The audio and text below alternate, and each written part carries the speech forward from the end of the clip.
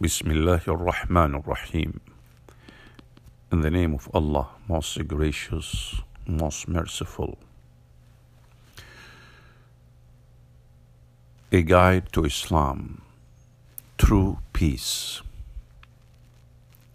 True and complete peace can only be had when the individuals themselves achieve internal peace. This results from Islam or the true submission to Allah alone. The light and guidance from Allah is the path to true peace. Allah, glorified be He, says in the Quran, in the meaning of which, indeed there has come to you from Allah a light and a clear book wherewith Allah guides all those who seek His good pleasure to ways of peace, and He brings them out of darkness by His will unto light and guides them to a straight path or a straight way. Quran chapter 5 verses 15 and 16. In fact, Allah is calling humans to the abode of eternal peace. Allah calls to the home of peace, paradise, and guides whom He wills to a straight path. Quran chapter 10 verse 25. True and complete peace can only be had when the individuals themselves achieve internal peace. This results from Islam or the true submission to Allah alone.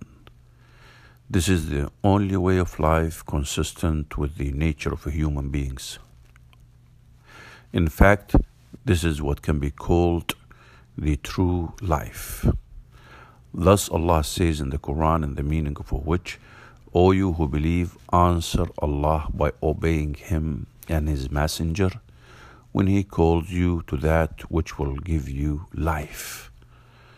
Quran chapter 8 verse 24. Knowing Allah is what can bring about true contentment in the soul. If the individual doesn't know his Creator, his soul will always be yearning for something that is missing in his life. Unless there is contentment in the soul and the heart, the individual can never achieve true contentment and peace. All of the wealth and the goods of this world will not be able to bring the human such true contentment and peace. The Prophet, may the blessings and peace be upon him, said, true richness is not via much property and belongings, but true richness is in self-contentment. Recorded by Al-Bukhari and Muslim. He, Prophet Muhammad, may the blessings and peace be upon him, also said, true richness is the richness of the heart. True poverty is a poverty of the heart. Recorded by Ibn Hibban, according to Al-Albani, it is authentic, Sahih. This is found in Sahih Al-Jami' As-Saghir.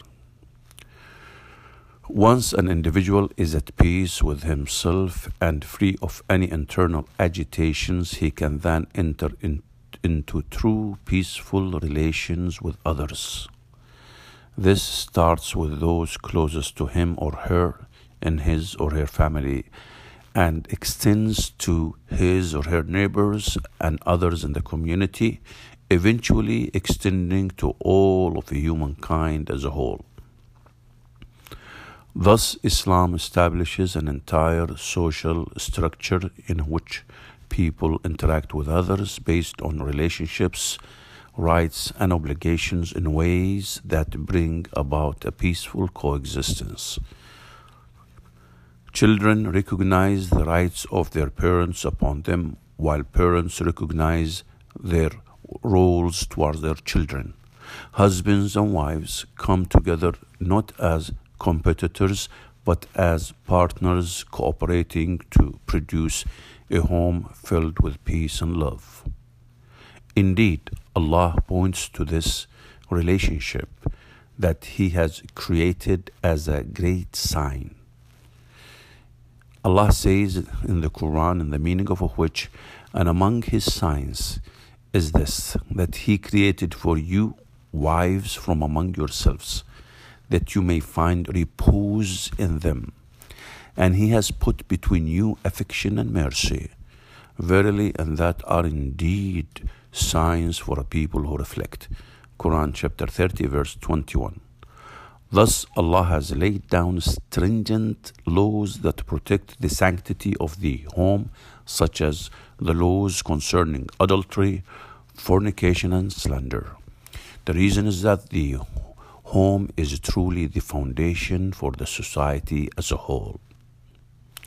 If there is no peace in the home, one can hardly expect that people will exit their home in a troubled state and be peaceful, fulfilling members of society. Again, if there is no peace in the home, one can hardly expect that people will exit their home in a troubled state and be peaceful, fulfilling members of society. Since the guidance of Islam covers not only what is traditionally known as law, but also ethical behavior and conduct. Again, since the guidance of Islam covers not only what is traditionally known as law, but also ethical behavior and conduct, Islam provides detailed guidance for the manner in which members of a society should interact with one another. There is a great emphasis on mutual respect with each member of society, realizing that he is part of a larger unity entailing rights and obligations. This mutual feeling produces a society that is filled with peace, wherein each individual looks after the welfare and needs of the other members of society. Thus, when Islam is enacted and applied, the individual finds peace all around him or her, from within himself or herself, and throughout the entire society. In fact, even world peace can only truly come about when there is justice. In fact, even world peace can only truly come about when there is justice. In recent years, more and more people have realized this fact and emphasized there is no peace without justice. Justice is often a slogan used when going to war, but it is usually not more than that, a slogan. But there can be no true justice or peace until and unless people raise themselves above national or ethnic, economic or political interest. True justice can only occur when people dedicate themselves to Allah, applying His guidance while removing their egos and desires from their decisions. In the hereafter, of course, it will only be through believing in God, Allah, and following His guidance that one will achieve eternal peace. Again, Allah makes it very clear that this is what He is actually calling the humans to. Again, Allah makes it very clear that this is what He is actually calling humans to. Allah calls to the home of peace, paradise, and guides whom He wills to a straight path. Quran chapter 10 verse 25. So Allah is calling you to get to paradise and achieve the eternal peace. Go for it. Take care. Salam.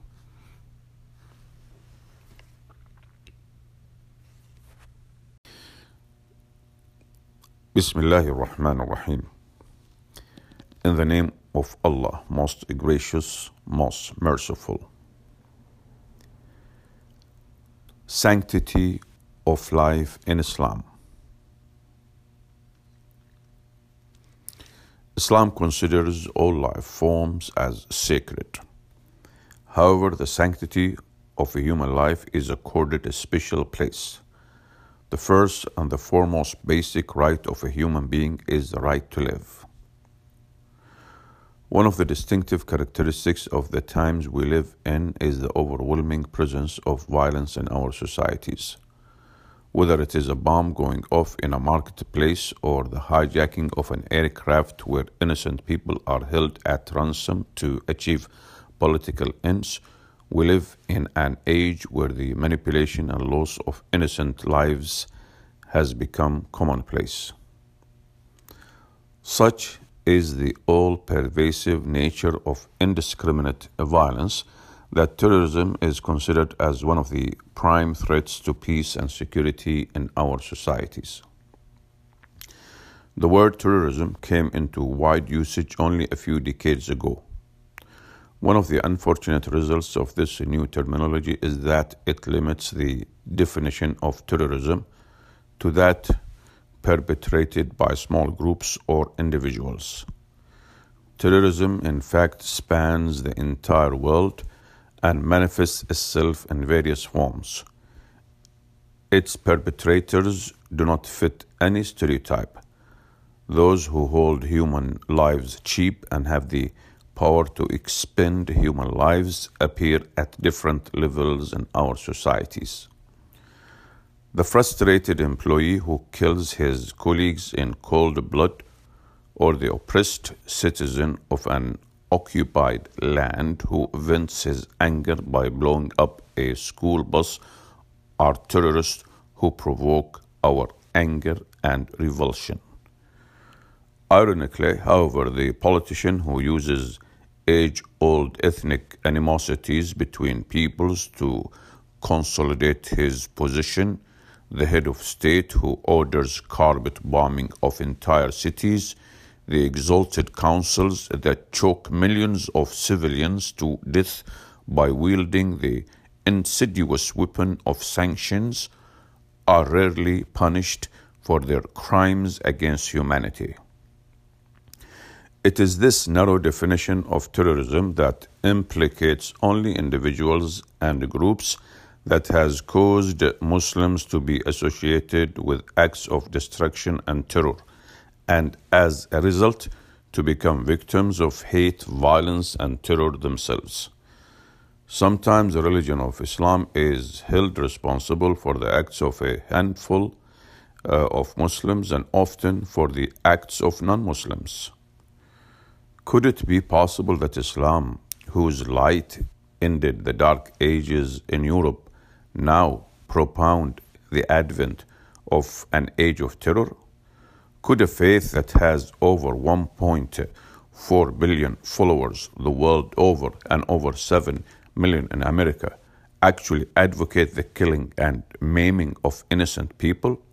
Could Islam, whose name itself stands for peace and submission to God, encourage its adherents to work for death and destruction?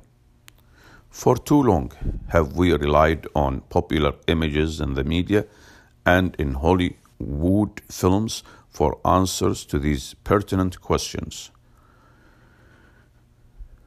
It is now time to look at the sources of Islam and its history to determine whether Islam does indeed advocate violence.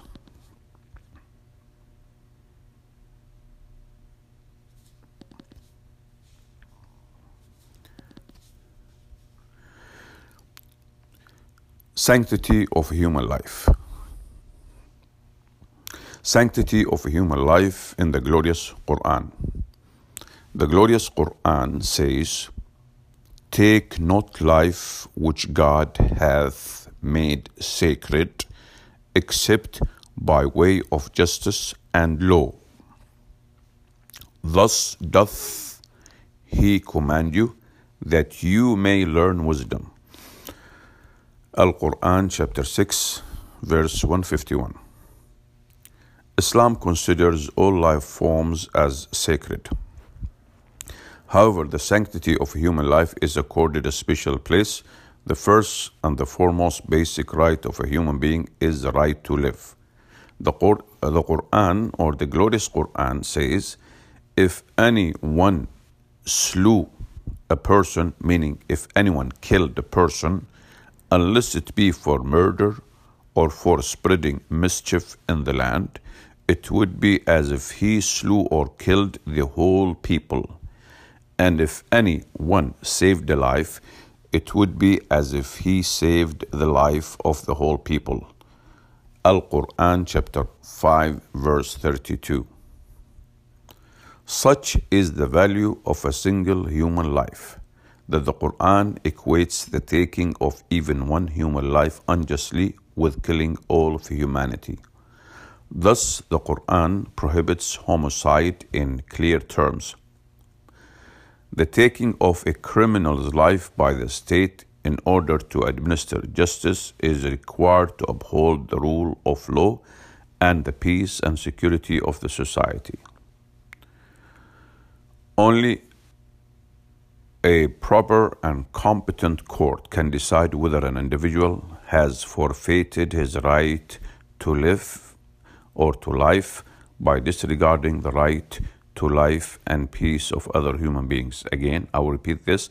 Only a proper and competent court can decide whether an individual has forfeited his right to life by disregarding the right to life and peace of other human beings.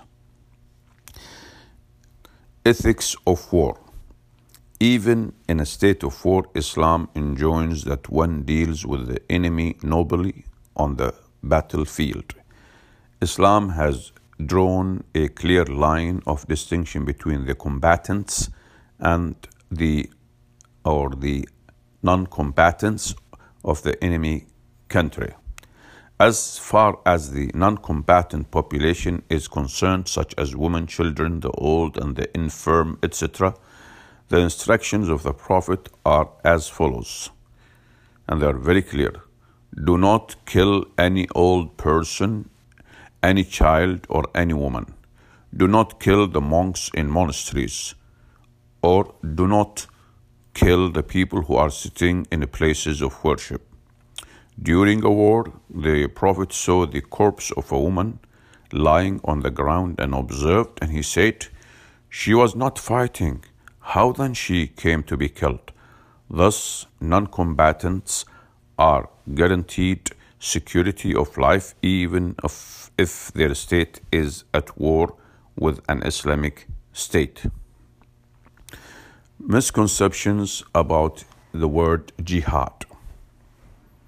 While Islam in general is misunderstood in the Western world, perhaps no other Islamic term evokes such strong reactions as the word jihad. The term jihad has been much abused to conjure up bizarre images of violent Muslims forcing people to submit at the point of the sword. This is how it is portrayed. This myth was perpetuated throughout the centuries of mistrust during and after the Crusades. Unfortunately, it survives to this day, this image. The word jihad comes from the root word jahada, which means to struggle. So jihad is literally an act of struggling or striving. The Prophet Muhammad, may the blessing and peace be upon him, said that the greatest jihad or the greatest struggle or strife is to struggle with the insidious suggestions of one's own soul. Thus, jihad primarily refers to the inner struggle of being a person of virtue and submission to God in all aspects of life. Secondly, jihad refers to struggle against injustice. Islam, like many other religions, allows for armed self-defense or retribution against tyranny, exploitation, and oppression. The glorious Quran says, "And why should you not fight in the cause of God and of those who, being weak, are ill-treated and oppressed? Men, women, and children, whose cry is, 'Our Lord, rescue us from this town, whose people are oppressors, and raise for us from thee one who will protect, and raise for us from thee one who will help. The Quran chapter 4 verse 75. Thus Islam enjoins upon its believers to strive utmost in purifying themselves as well as in establishing peace and justice in the society. As a Muslim can never be at rest when she or he sees injustice and oppression around her or around him. As Martin Luther King Jr. said, we will have to repent in this generation not merely for the hateful words and actions of the bad people, but for the appalling silence of the good people. Islam enjoins upon all Muslims to work actively to maintain the balance in which God created everything. However, regardless of how legitimate the cause may be, the glorious Quran never condones the killing of innocent people. Terrorizing the civilian population can never be termed as jihad and can never be reconciled with the teachings of Islam. History of tolerance. Even Western scholars have repudiated the myth of Muslims coercing others to convert. Again, even Western scholars have repudiated the myth of Muslims coercing or forcing others to convert. The great historian De Lacy O'Leary wrote, "History makes it clear, however, that the legend of fanatical Muslims sweeping through the world and forcing Islam at the point of sword upon conquered races is one of the most fantastically absurd myths that historians have ever repeated." Muslims ruled Spain for roughly 800 years. During this time and up until they were finally forced out, the non-Muslims there were alive and flourishing. Additionally, Christian and Jewish minorities had survived in the Muslim lands of the Middle East for centuries. Additionally, Christian and Jewish minorities have survived in the Muslim lands of the Middle East for centuries. Countries such as Egypt, Morocco, Palestine, Lebanon, Syria, and Jordan all have significant Christian and or Jewish populations. This is not surprising to a Muslim, for his faith prohibits him from forcing others to see his point of view. The glorious Quran says, "Let there be no compulsion in religion. Let there be no compulsion in religion. Truth stands out clear from error. Whoever rejects evil and believes in God hath grasped the most trustworthy handhold that never breaks, and God heareth and knoweth all things." Al-Quran chapter 2 verse 256. Islam, the great unifier. Far from being a militant dogma, Islam is a way of life that transcends race and ethnicity. The glorious Quran repeatedly reminds us of our common origin. O mankind, we created you from a single pair of a male and a female, and made you into nations and tribes that you may know each other, not that you may despise each other. Verily, the most honored of you in the sight of God is he who is the most righteous of you, and God has full knowledge and is well acquainted with all things. Al-Quran chapter 49 verse 13. Thus it is the universality of its teachings and that makes Islam the fastest growing religion in the world. So it is the universality of its teachings that makes Islam the fastest growing religion in the world. In a world full of conflicts and deep schisms between human beings, a world that is threatened by terrorism perpetrated by individuals and states, Islam is a beacon of light that offers hope for the future for all. Alhamdulillah, praise be to Allah. You may refer to this book or other books in guidetoislam.com.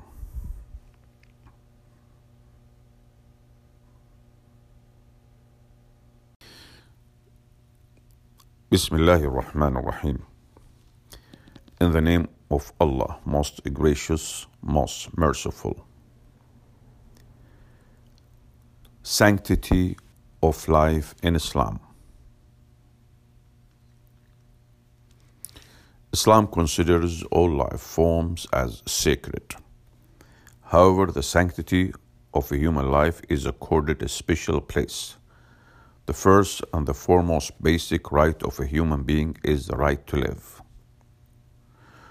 One of the distinctive characteristics of the times we live in is the overwhelming presence of violence in our societies.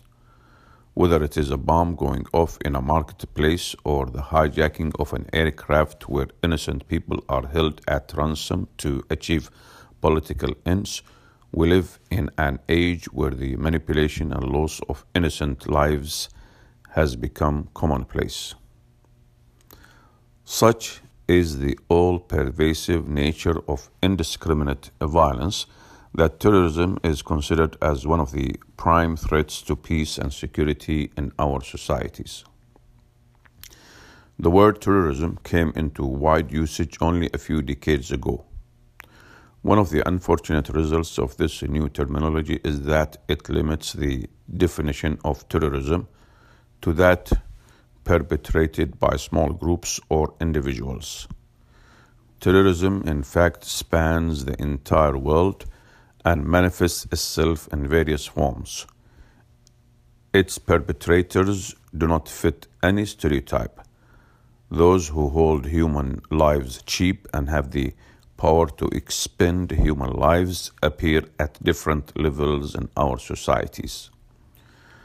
The frustrated employee who kills his colleagues in cold blood, or the oppressed citizen of an occupied land who vents his anger by blowing up a school bus, are terrorists who provoke our anger and revulsion. Ironically, however, the politician who uses age-old ethnic animosities between peoples to consolidate his position, the head of state who orders carpet bombing of entire cities, the exalted councils that choke millions of civilians to death by wielding the insidious weapon of sanctions, are rarely punished for their crimes against humanity. It is this narrow definition of terrorism that implicates only individuals and groups that has caused Muslims to be associated with acts of destruction and terror, and as a result, to become victims of hate, violence, and terror themselves.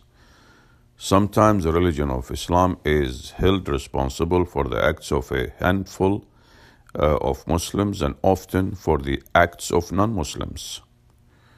Could it be possible that Islam, whose light ended the dark ages in Europe, now propound the advent of an age of terror?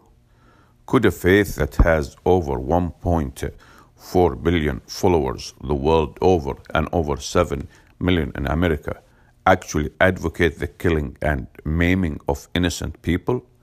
Could Islam, whose name itself stands for peace and submission to God, encourage its adherents to work for death and destruction? For too long have we relied on popular images in the media and in Hollywood films for answers to these pertinent questions.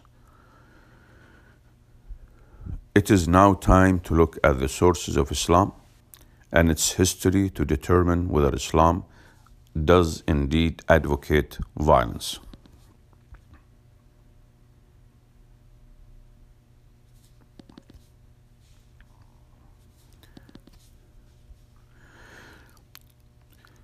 Sanctity of human life.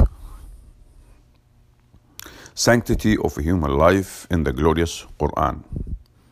The glorious Quran says, "Take not life which God hath made sacred, except by way of justice and law. Thus doth He command you, that you may learn wisdom." Al-Quran chapter 6 verse 151. Islam considers all life forms as sacred. However, the sanctity of human life is accorded a special place. The first and the foremost basic right of a human being is the right to live. The Quran, or the glorious Quran, says, if anyone slew a person, meaning if anyone killed a person, unless it be for murder or for spreading mischief in the land, it would be as if he slew or killed the whole people. And if anyone saved a life, it would be as if he saved the life of the whole people. Al-Quran chapter 5 verse 32. Such is the value of a single human life, that the Quran equates the taking of even one human life unjustly with killing all of humanity. Thus, the Quran prohibits homicide in clear terms. The taking of a criminal's life by the state in order to administer justice is required to uphold the rule of law and the peace and security of the society.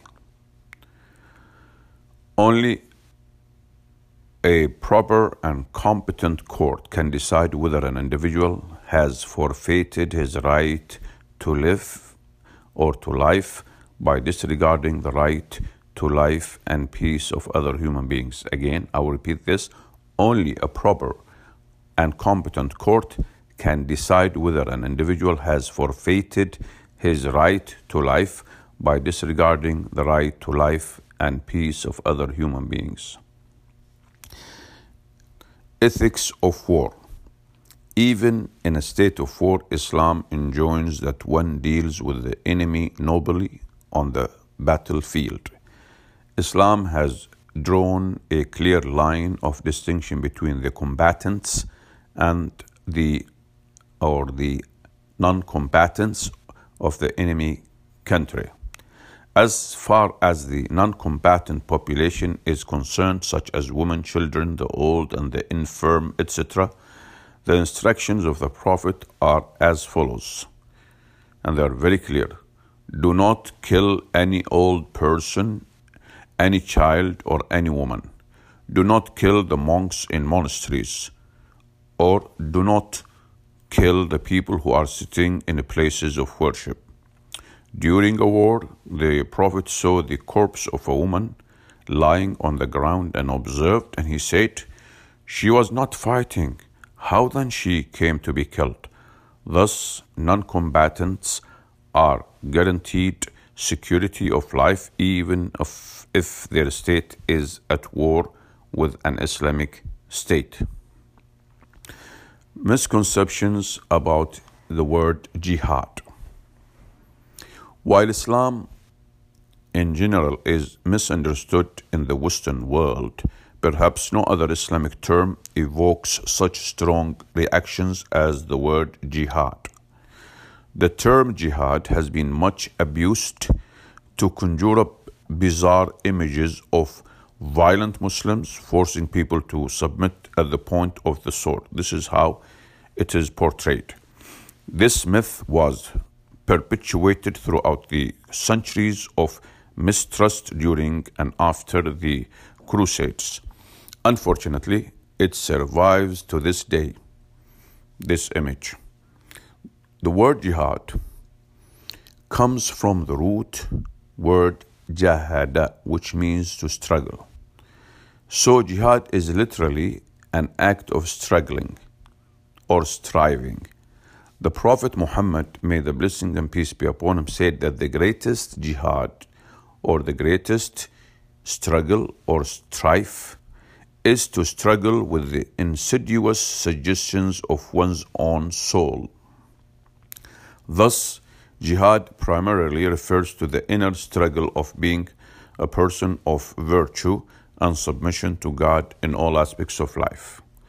Secondly, jihad refers to struggle against injustice. Islam, like many other religions, allows for armed self-defense or retribution against tyranny, exploitation, and oppression. The glorious Quran says, "And why should you not fight in the cause of God and of those who, being weak, are ill-treated and oppressed? Men, women, and children, whose cry is, 'Our Lord, rescue us from this town, whose people are oppressors, and raise for us from thee one who will protect, and raise for us from thee one who will help.'" The Quran, chapter 4, verse 75. Thus, Islam enjoins upon its believers to strive utmost in purifying themselves as well as in establishing peace and justice in the society. As a Muslim, a Muslim can never be at rest when she or he sees injustice and oppression around her or around him. As Martin Luther King Jr. said, "We will have to repent in this generation not merely for the hateful words and actions of the bad people, but for the appalling silence of the good people." Islam enjoins upon all Muslims to work actively to maintain the balance in which God created everything. However, regardless of how legitimate the cause may be, the glorious Quran never condones the killing of innocent people. Terrorizing the civilian population can never be termed as jihad and can never be reconciled with the teachings of Islam. History of tolerance. Even Western scholars have repudiated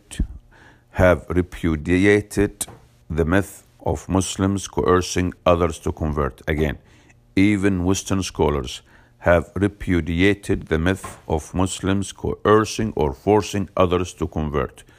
The great historian De Lacy O'Leary wrote, "History makes it clear, however, that the legend of fanatical Muslims sweeping through the world and forcing Islam at the point of sword upon conquered races is one of the most fantastically absurd myths that historians have ever repeated."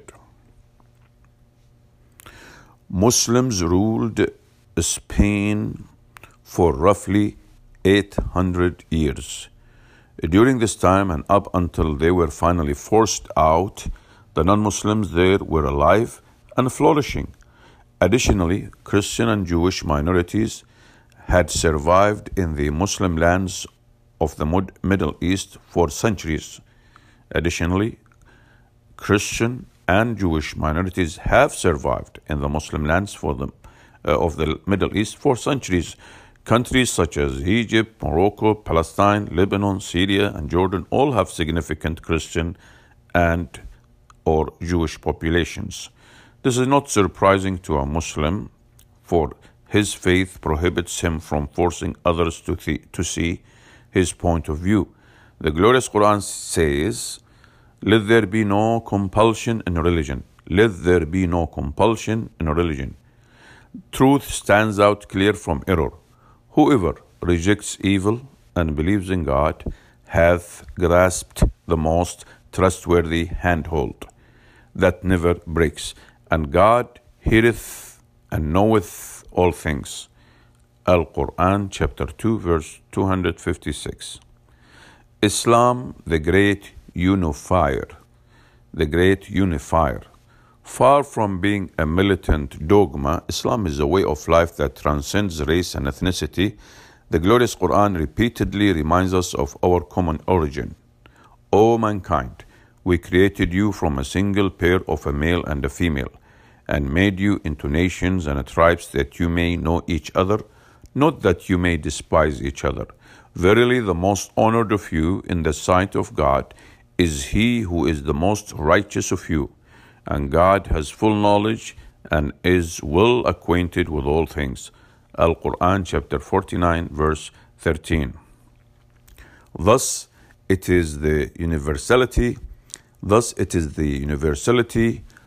its teachings and that makes Islam the fastest growing religion in the world. So it is the universality of its teachings that makes Islam the fastest growing religion in the world. In a world full of conflicts and deep schisms between human beings, a world that is threatened by terrorism perpetrated by individuals and states, Islam is a beacon of light that offers hope for the future for all. Alhamdulillah, praise be to Allah. You may refer to this book or other books in guidetoislam.com.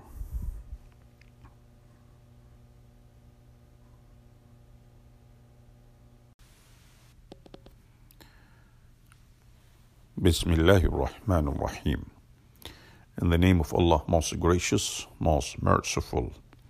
Moving to public speaking confidence. When delivering a presentation, it will be during the few minutes before you start where your public speaking confidence will take a hit as any nerves or anxiety reach their peak. These were the moments when I used to experience every single known symptom of public speaking nerves. Let me share with you some ways that helped me to lose and reduce those feelings of extreme anxiety I'd always experienced, so you can build and maintain your public speaking confidence. When you're speaking in a large room, take the opportunity before you're introduced to stand up and walk to the back. The opportunity to move before speaking gives you the chance to loosen up and ensure your legs haven't gone to sleep. Moving around will also help you to burn off nervous energy. Which is all part of the process of getting ready for your presentation. A seat towards the back of the room is ideal as you won't draw any attention from those attending the meeting as you stand up in advance of your speech. When introduced as the next speaker, or it's your turn to speak, the longer walk from the back of the room to the speaking area will give you another opportunity to use up some nervous energy, loosen up and focus your mind. While is easy to execute, this is such an effective action to help you feel ready for your presentation. About the author. Andy O'Sullivan is an international best-selling author of 5 books on public speaking, pitching, and presenting. Andy is a speaker and educator on the subject of how to survive and thrive in the business world with effective public speaking, pitching, and presentation skills. To lose your public speaking fears and discover time-tested tips to your presentation success, simply book your free session with Andy as soon as possible. I would advise you to buy his books, his 5 books. Thanks a lot. Take care. Alhamdulillah. Praise be to Allah.